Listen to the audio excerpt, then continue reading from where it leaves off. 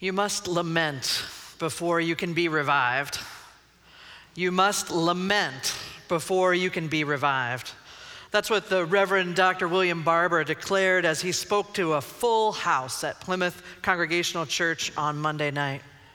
Dr. Barber is the founder of the Moral Monday movement that has united Muslims and Jews and Christians and Unitarian Universalists and so many more down in North Carolina.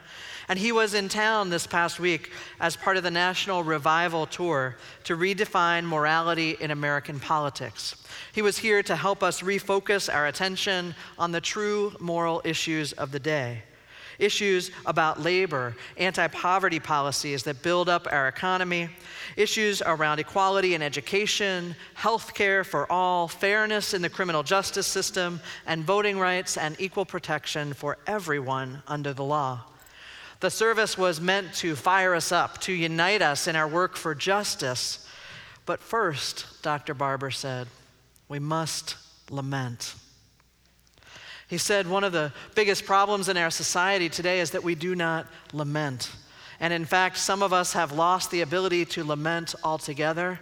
And when that happens, we must lament for one another. Before we can get to revival, before we can have genuine, authentic hope, Dr. Barber said, we have to lament. We have to hear the real stories of people in our community. We have to hear how they have been impacted by the policies we are seeking to change. We have to listen deeply to their experiences, their stories of sorrow and pain. We have to let ourselves be moved to lament. It is only then, only after deep listening, after true feeling, after lament, that we might get to revival and renewal and hope. So we sat there in this packed house of a congregation. We sat together and we listened to the stories of people in our community. We listened to the fast food workers who struggle to live on the wages they are paid. Workers who shared with us that when they have gone to their managers to ask for a raise, the manager has looked them in the face and said, "You're not worth more than $9 an hour." We listened to the stories of preachers and activists with the felony records from incidents that happened 20, 30 years in the past, but who still cannot find housing or employment. We listened to immigrants tell their story of going to access health care here in this country and finding out that the folks that are providing the health care don't know about, don't acknowledge, don't respect their cultural traditions. And we listened to a multiracial teenager named Phoenix share his story. Now, Phoenix got up there, 16 years old, and I thought he was so brave being in front of this huge congregation full of people sharing his story. He talked about how the educational system hadn't really worked for him, how he was so far behind in high school because of some things that had come up in his family and in his life, and that even now, if he aced every single class, he wasn't going to graduate high school until he was 20 years old. He shared how desolate that felt and how he had found hope because he had found an internship with a nonprofit organization in the community, and the folks there had really seen him. They could see his potential and his reality, his bright light within, and they nurtured it with him. They saw him. And he talked about this feeling of hope and possibility and a future that he had, how he was going to go for his GED, how he could see a career in front of him. He was sailing, sharing this success story, his success story. And after he sat down, Dr. Barber leaned forward in his chair and he pulled the microphone up close to his lips, and he gave us a warning. First, he said thank you to Phoenix, and he celebrated with him. But then he turned to the rest of us, and he said, essentially, you heard that story. Did you hear the stories behind that story? You know, every time we lift up one person as a success, he said, as evidence that it can work, it can be better, we forget the story of the hundreds and thousands of young people like Phoenix for whom the educational system is broken. All of those who did not make it out, who weren't lucky enough or had the connections enough to find that internship that provided the light and the future for them. When we hear the success story, as Dr. Barber told us, We have to do our duty, our diligence, and listen and find and search out the stories behind that story if we're going to know the whole story, the truth. I know that for many of us, privilege and denial can allow us to have the opportunity to distance ourselves from the stories and the pain in our community. And so often those with privilege push aside the reality that others are living in to avoid the pain that comes with knowing the truth. And I know that for some of us, we cannot avoid the reality of the pain and the truth. It is our lives. We can't put distance between ourselves and those stories and experiences because they are ours. And I know that as Victoria Safford said in her reading, as we will keep hearing, we must tell our stories from right where we are. We must listen to each other's stories from right where they are if we are going to cultivate real hope, real change, real revival in our community. We have to listen and we have to watch, as hard as it is. We have to listen to the stories. We have to watch the videos of a black man being harassed while walking down the street of Edina. We can't let ourselves go for the prudent gates of optimism or the stalwart, boring gates of common sense, nor the strident gates of self-righteousness or the flimsy garden gate of everything's going to be all right. If we are truly going to be revived, if we're truly going to put real moral values at the heart of our country and of our lives, then we have to be able to listen, to tell the stories, to hear the stories, to lament first. In an interview with Krista Tippett, the millennial author and activist Courtney Martin told her story of growing up with baby boomer, somewhat unconventional parents. And as she told her story, she said that the script that she received from her parents went something like this. "We set out to change the world," they would say over and over. "We set out to change the world, and somehow we ended up rich." I hear this for myself too. "We set out to change the world," they would tell her, "and somehow we ended up rich." Now, we weren't rich, Courtney Martin goes on to say, but we were solidly middle class as a family. Her parents started out on a mission as young adults, they told her. They wanted to change the world, but when it didn't change fast enough or on their timeline, they got discouraged. They figured out that, well, whatever I can do won't really make a difference, won't really matter. And they settled into a routine of what was expected, of what was normal. They settled into a way of being that created and recreated the status quo that they had been raging against not that long ago. This is what white privilege looks like, Courtney Martin said. This ability to walk away from the pain and the struggles of your neighbors. And I might add, I think this is also what economic privilege looks like, or gender privilege, or all kinds of privileges. But I think also this ability to walk away from the problems, this ability to not lament, is something that can happen too when we find out or when we come into the experience realizing we have what's called a transactional relationship with hope, with change, with rebellion. A transactional relationship, it probably sounds kind of familiar. It's essentially an if-then relationship with something or someone or something. It's if I do this, then that will happen. If I do this, then that will happen. That's a transactional relationship. And Martin says that she realized that early on in her life, she had a transactional relationship with rebellion. She said she didn't realize it till it was happening, but she would campaign for a candidate and then expect that candidate to win. She would protest the war and expect that the war would end. And then when it didn't, when this transactional relationship didn't work, then she found herself in despair, in utter despair. And she knew that if this was the kind of relationship she was going to have with hope and possibility and rebellion, it was not going to sustain her for the long haul. Now, I know this for myself lately, and I'm guessing some of you have had similar experiences where you've realized you are in this if-then relationship with something or someone or with hope itself.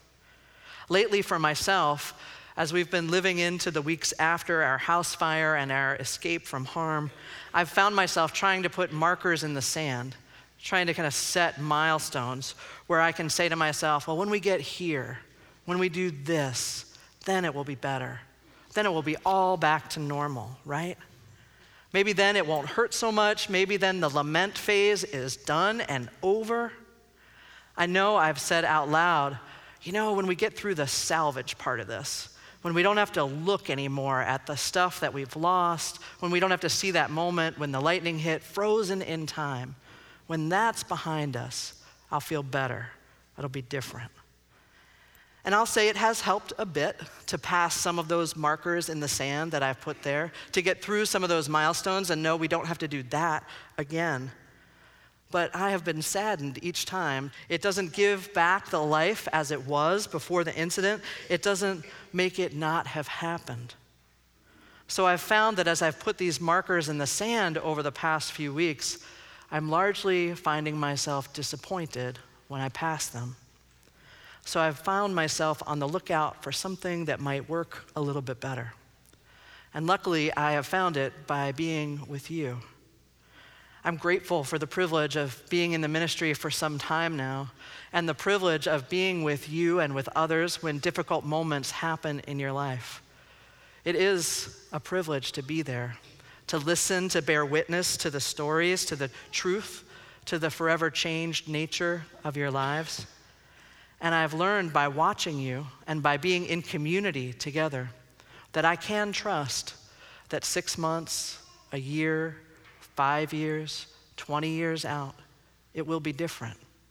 It might not be exactly as you wanted it or I want it to be, but it will be different. And I've found by watching you that I can, in fact, put my faith in the long haul, the long arc of change and hope and possibility. You all have taught me that the stories continue to be written, even when it seems like they're over. We live in this culture that expects mastery, that expects efficiency and effectiveness, and for us to be on a straight path from here to there. And I think this attitude, this way of being in the world does us a huge disservice, both personally and in our public lives and in our social and political lives. When we expect that an experience or a feeling, whether it's sadness or lament or despair or hope or possibility or joy or beauty or laughter, when we expect that those are one-time things that will happen only that once, we'll fight for justice just this once and it'll all work out, we find ourselves falling into despair. This world we live in, this way of life, is so much more than that. It's the both and. It's the joy and sadness intertwined. It's the experiences that come back again and again in a different spiral, in a different way each time.